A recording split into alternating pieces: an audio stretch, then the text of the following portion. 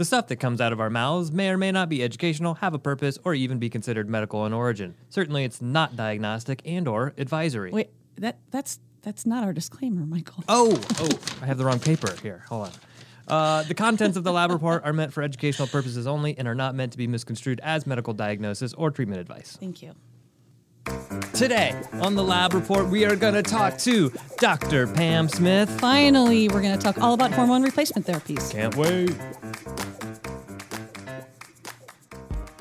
The world of medicine can be challenging. Clinicians and patients are always looking for more options, more effective treatments, and in the end, more answers. Functional and integrative medicine focuses on addressing root causes of disease. Here at Genova Diagnostics, we've watched this field evolve and grow for over 35 years. We've not only adapted, we've led. Join us as we talk about functional medicine, laboratory testing, and optimizing health.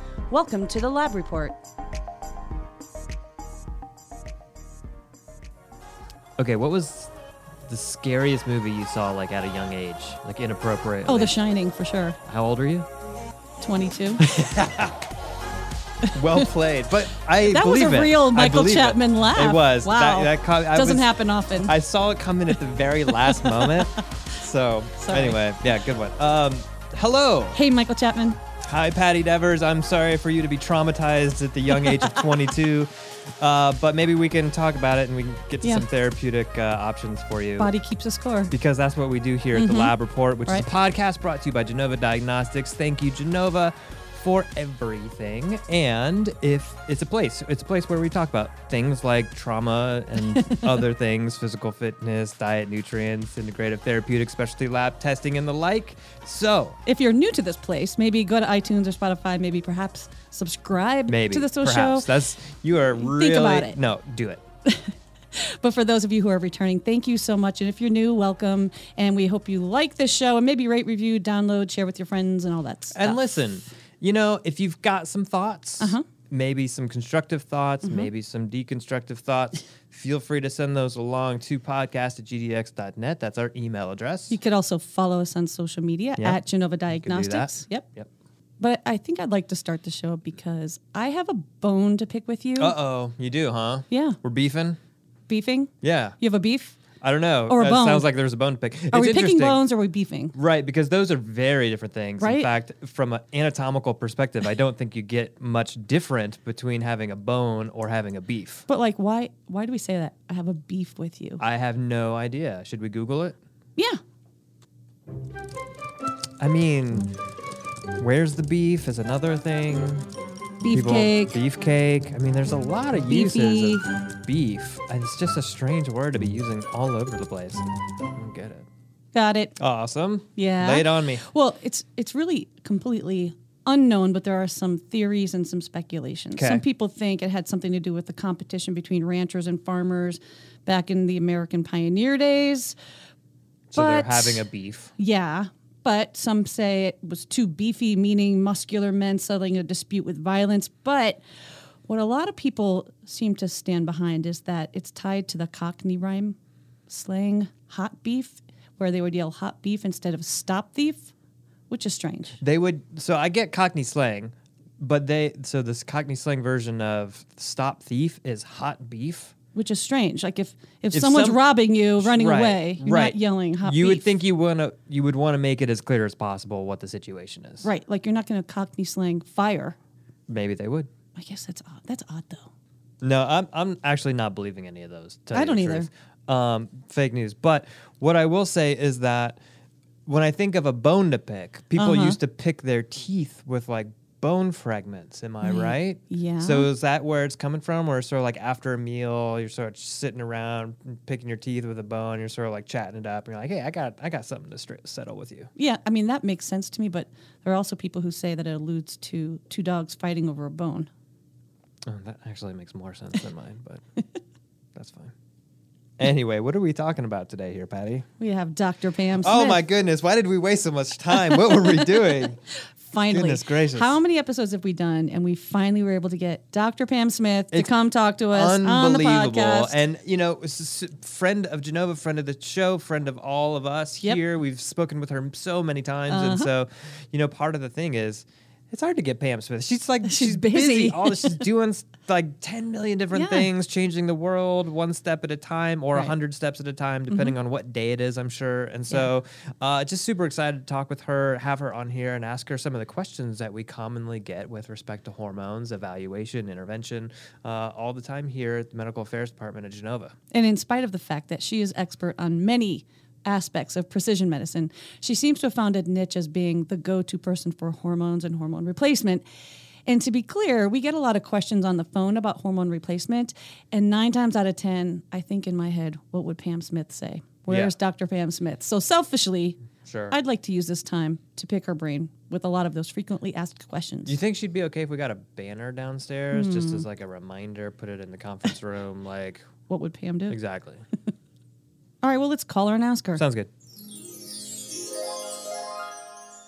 Michael Chapman? Yes. Dr. Pam Smith is finally on the podcast. I know, I'm so excited. Well, let me tell you a little bit about Dr. Smith, if perhaps you live under a rock here in functional medicine.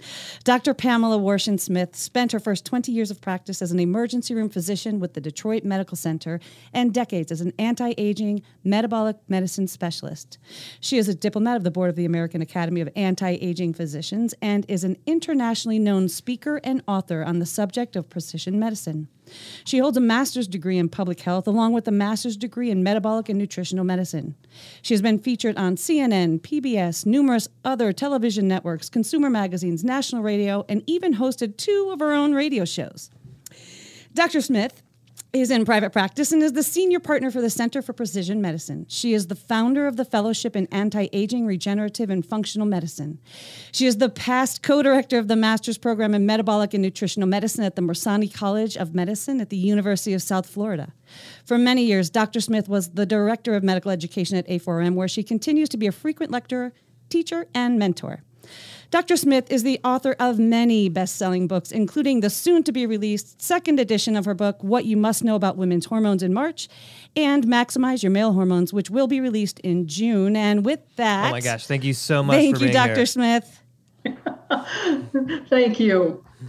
So I have to say, as one of the most revered names in integrative medicine, you've trained thousands of clinicians, watched this field grow over the decades, of course. So looking back on an amazing career, this is a toughie. What would you say that you're most proud of? Ooh. Honestly, kind of a simple answer. Okay. I really have just been able to educate people, to help people be healthy and stay healthy. A physician could never ask for more than that in their career. Oh, yeah. And you've taught Michael and I so much. We've been to so many of your lectures, you know, even personally and professionally. So we can't thank you enough. Yeah. What would you say the field was like? At the sort of like when you started getting into integrative medicine, like how some people who are kind of new, you know, they're just kind of converting over and starting to get involved. They might not have a good understanding of like what sort of transition this has really been. What was it like? Well, it has been a really large transition. First of all, I really do believe in traditional medicine, absolutely positively, without a doubt. I just really tell my patients I have a bigger bag of tricks, right, where we can look at the cause of the problem and not just treat symptoms.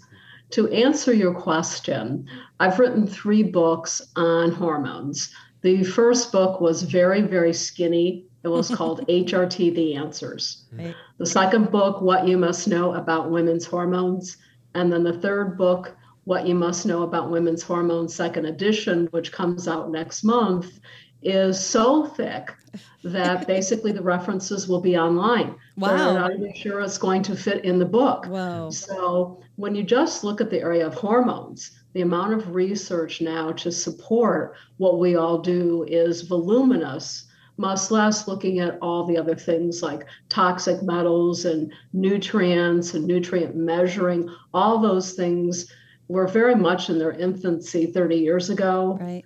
Now the science is definitely here to support everything we're doing. I love that. Yeah. I love that. Yeah.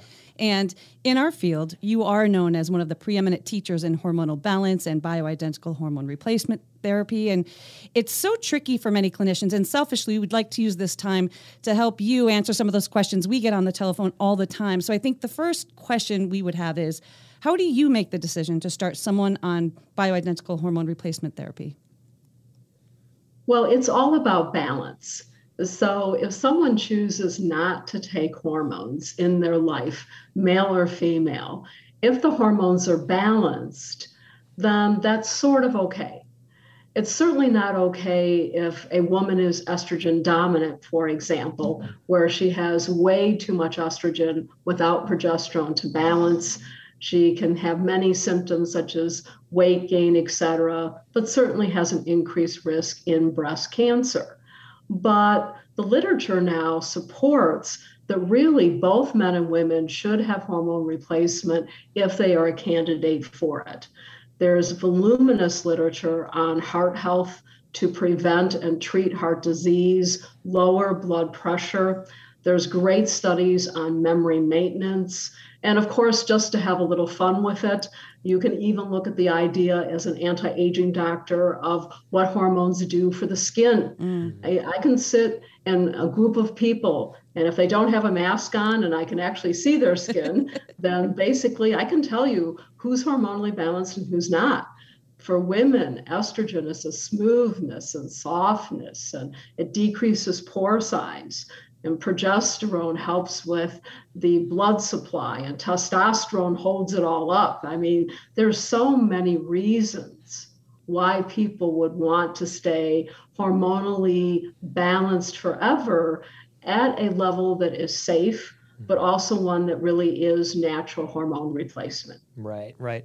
And I think that's once you start getting into learning about hormone replacement therapy and just the hormones themselves, it becomes so surprising. People, I think, have these sort of simple one-to-one thoughts and associations with whether it be estrogen or progesterone, but to learn how many different areas, how many different systems in the body rely on estrogen, even, just to single out estrogen, like you said, with brain health, just how many different receptors there are across the body for estrogen is mind-boggling.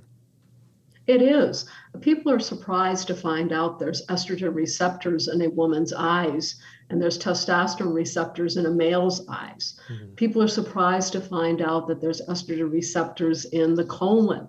So it helps prevent colon cancer in a woman to have estrogen replacement, of course, balanced with progesterone. Right. Well, so for people who might be a little bit on the newer side, our audience is expanding all the time. And so a lot of people who've heard you speak probably will know the answer to this. But for those who might not, how would you characterize the difference between bioidentical hormones and synthetic hormones? Well, I think it's confusing the way people have named it. When you say natural or bioidentical, what it really means is the same chemical structure that God gave you when you were born. It does not mean it comes from a plant. However, natural hormones do come from soy or yams, but that's really not the definition. Synthetic is not the same chemical structure that you were born with. And when you don't have the same chemical structure, it's hard to get balance. Incomplete messages are given. And of course, there's an increased risk in disease when you give synthetic hormones. And the science now is quite clear on that subject. And, although there are some FDA-cleared bioidentical hormones to use for therapy, many clinicians find themselves going to compounding pharmacies to create their personalized dosages.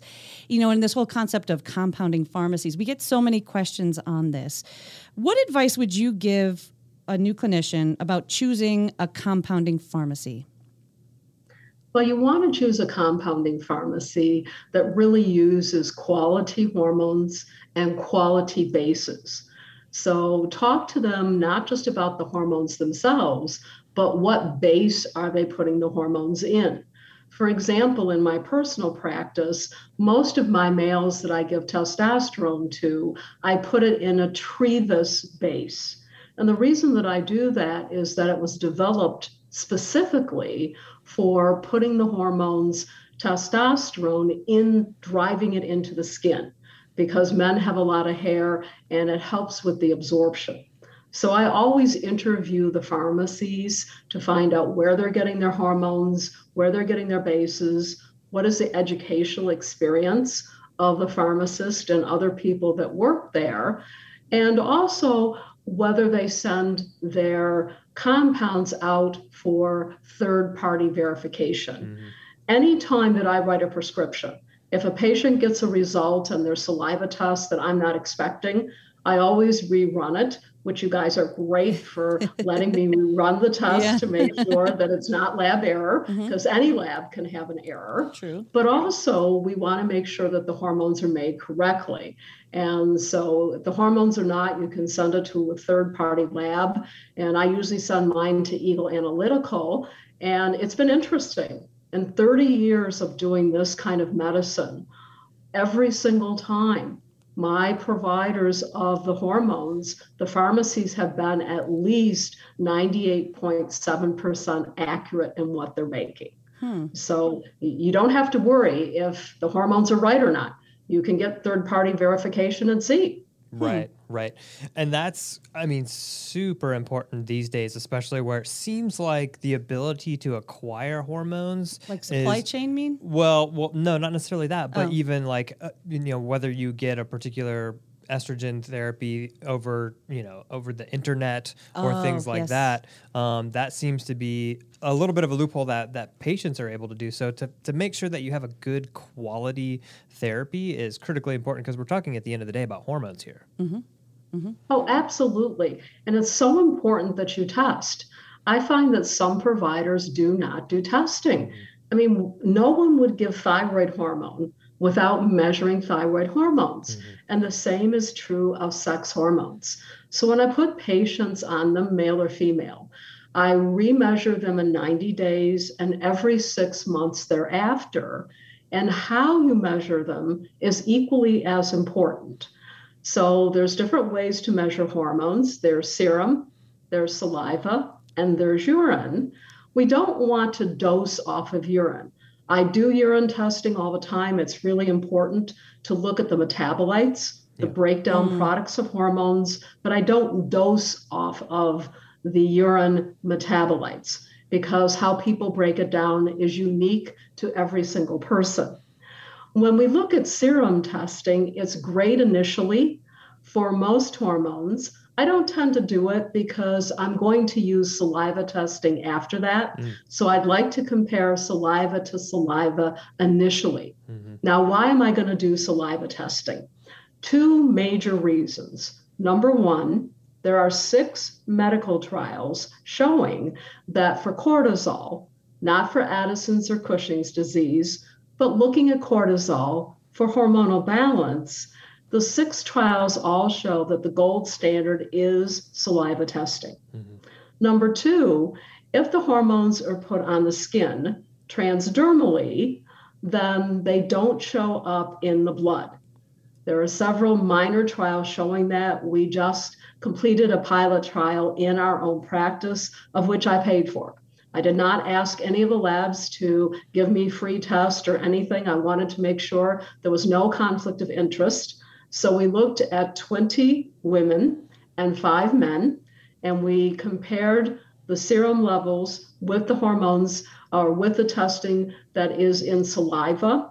And we found that when the hormone is put on the skin, no matter what hormone it is, it does not show up in the serum in any of the patients. So if the hormones are put on the skin, you cannot use serum testing to follow the patient.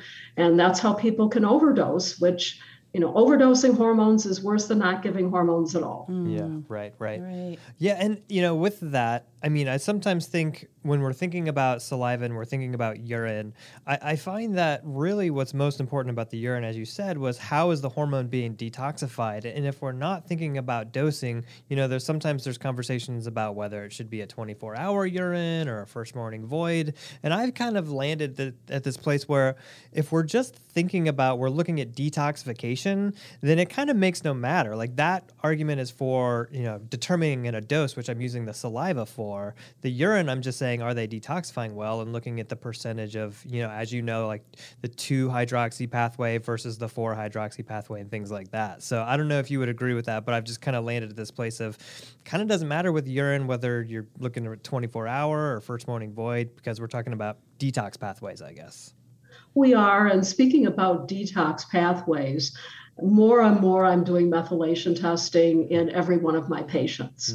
And the reason is that I want to see the entire methylation pathway, because not only are you looking at the ability to methylate, but on the test, you get to see transsulfuration as well. Yeah. So you do get to see energy production on one side and the ability to detoxify on the other, which is so important. And sometimes I see providers just give everybody methylated vitamins. And the studies show that you can over-methylate. You can get 24 different symptoms by over-methylating a patient. Also, if you over-methylate them, there is an increased risk in all cancers. Only about 50% of people in the world need methylated vitamins. I am one of those. I have a SNP at methotetrahydrofolate reductase in one of those areas. I am heterozygous for both. And honestly, I do take methotetrahydrofolate BID for 30 years now. So my homocysteine, instead of being 6, is now 8 to 9. But you wouldn't know all that without looking at estrogen breakdown in the urine, because mine was poor. I was making more of the 4-hydroxy and not any methoxy. And then I went on to do the methylation test for myself. And, doctors are fun. We always try to test it ourselves first. And then we go to our relatives, and then we go to our patients. But I love methylation testing. I do a lot of it in my practice, because if you don't methylate properly, people have not only an increased risk in breast and prostate cancer, but an increased risk in heart disease, stroke, cognitive decline, and bone loss, which are really the big things we talk about when we look at aging to begin with. Right. Absolutely. And you brought this up just a bit ago, spurious findings on a laboratory test, right? And so you repeat the test to make sure it's not lab error, because you're right, that can always happen. But there are so many confounding variables that go into this that we try to explain to clinicians. Yeah, it could be your compounding pharmacy. What's the mode of delivery? And to your point, are you detoxifying, right? Or can they methylate? Do you have to look at a stool test to see if they're recirculating into enterohepatic circulation because of beta-glucuronidase? There are so many variables. So after you do a test and you repeat it, if it's a spurious finding and it's not a lab error, where do you go first then? Do you go to the dose? Do you go to the detox pathways? What's your next steps there? That has changed over the years with the science changing. I was very surprised when I started looking at hormones in the gut. You have to have a healthy GI tract. There's much more metabolization of hormones in the gut than I would have ever imagined. And I was so surprised to review the medical literature to see that there's so much of the melatonin is made in the gut. Not just the pineal gland, but a great deal in the gut. So if the gut's not healthy, the patient is not healthy either. Right. Yeah, that's super interesting. And, another thing that we talk a lot about is making sure that we have the window correct of when we're running the test based on when their dosing was. And so do you have any sort of standard guidelines, rules for clinicians around when to run the test based on dosing and when the patient is actually taking their hormones, or should they stop?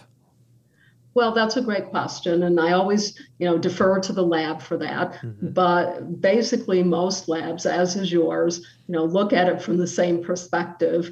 If something's put on transdermally, then we look at it 24 hours beforehand. So someone's spitting into the tube an hour after they arise, then they should not have put on their transdermal hormones that morning. So they would have used it 24 hours before.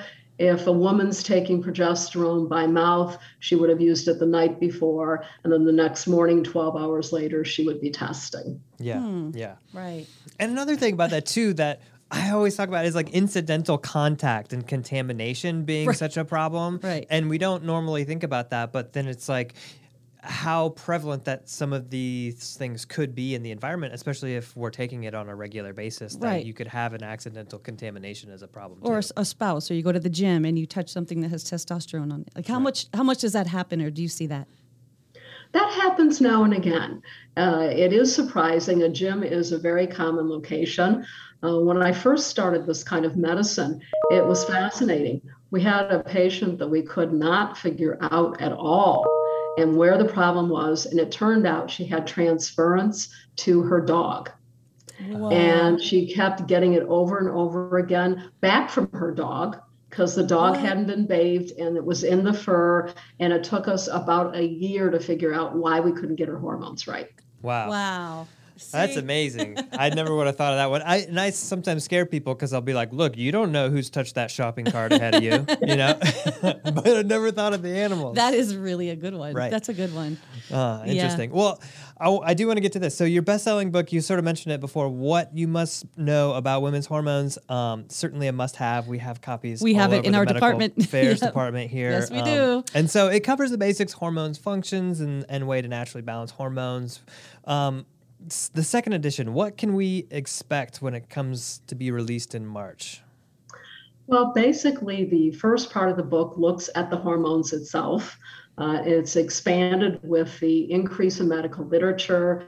We've added parathyroid hormone and other hormones to the mix as well. The melatonin section is 3 times bigger. I always measure melatonin too, because if you have too much melatonin, serotonin goes down. And melatonin is not just for sleep, it's a major immune modulator. So it's got a large section on melatonin that it did not have before. Nice. The second part looks at disease processes, whether we look at fibroids or whether we look at ovarian decline or ovarian failure. There's a myriad of different diseases looked at. And the third part is, why would we want to consider hormone replacement in women? And what does the medical literature actually say about it? And more of a definition on natural versus synthetic hormones. Wonderful, Nice. wonderful. Excellent. Well, I will say all of your books are phenomenal. And we're going to encourage the audience to pick them all up. Like I said, these are Bibles in Genova's Medical Affairs Department. So Absolutely. We're very excited. Yeah. And we can't thank you enough for coming on the show, Pam. But before we let you go, we do have one last question that I'm going to kick to Michael Chapman. Right. So we do ask typically a silly question. I hope you don't mind. And this is meant to catch you off guard. And this is, I'd say, probably one of our most profound questions that we reserve for only the most famous of those who will join us. How do you feel about sandwiches, and do you have a favorite sandwich? Class. Honestly, I have been one of those people that really does not have a gluten issue. Right. So I could eat gluten, but you know what? I probably don't have a gluten issue because honestly, I don't like bread. Oh. And so when I have a sandwich, I put it in a lettuce wrap. Okay. I always have.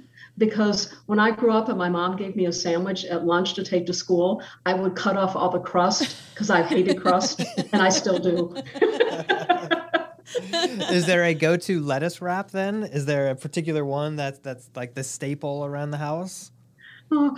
We use many different kinds of lettuces because they're therapeutic as well. Sure. And for those people out there that have to catch fast food, I mean, I do eat red meat. And so sometimes I find myself, if I'm really pushed, at Five Guys, but guess what? You can get your burger in lettuce. Yeah. So you don't have to have the bun. Absolutely. That's great advice. Well, I will say my favorite sandwich is peanut butter and jelly. I'm not sure I'd put that in the lettuce wrap. Do you cut the crust off? And also, this is going to be releasing right before A4M Nashville at the BHRT Symposium. So we can also say that if you happen to be around or near or excited to go to Nashville for this and see Dr. Pam Smith speak in Nashville, then we're all going to be there. So that's super exciting as well. We're so excited. And Pam, we can't thank you enough for coming. And like I said, everyone check out your latest book, What You Must Know About Women's Hormones, which is due to be released in March. And thank you so much for spending time with us today. Thank you. Thank you so much for the invitation. Well, are you excited you're going to get to see Dr. Smith in Tennessee in a couple of days? Of course. Yay. Of course. It's always good to see her. And, hopefully we'll get to chat for a minute while I have a few minutes not trying to wrangle the two kids around the city of Nashville. I see what you did there. Yeah. Anyway, if you're actually in Nashville coming to the A4M event, then definitely feel free to stop by the booth, say hi. Be good to see you. Me, however, I'll be here in North Carolina doing all of Michael's work while he's gone. Can you feed the fish? Yes. Next time on the Lab Report, what are we talking about? How about heterophilic antibodies and immunology tests? What? How about biotin and the thyroid assay? What? I don't know. What do you want to do? flowers. Oh, You've been listening to The Lab Report. If you like what you hear, please subscribe to our podcast, rate us, and leave us a review. To learn more about Genova Diagnostics, visit our website at gdx.net. There you'll find information on specific testing, educational resources, and how to connect with our show. Call us at 1-800-522-4762 or email us at podcast@gdx.net.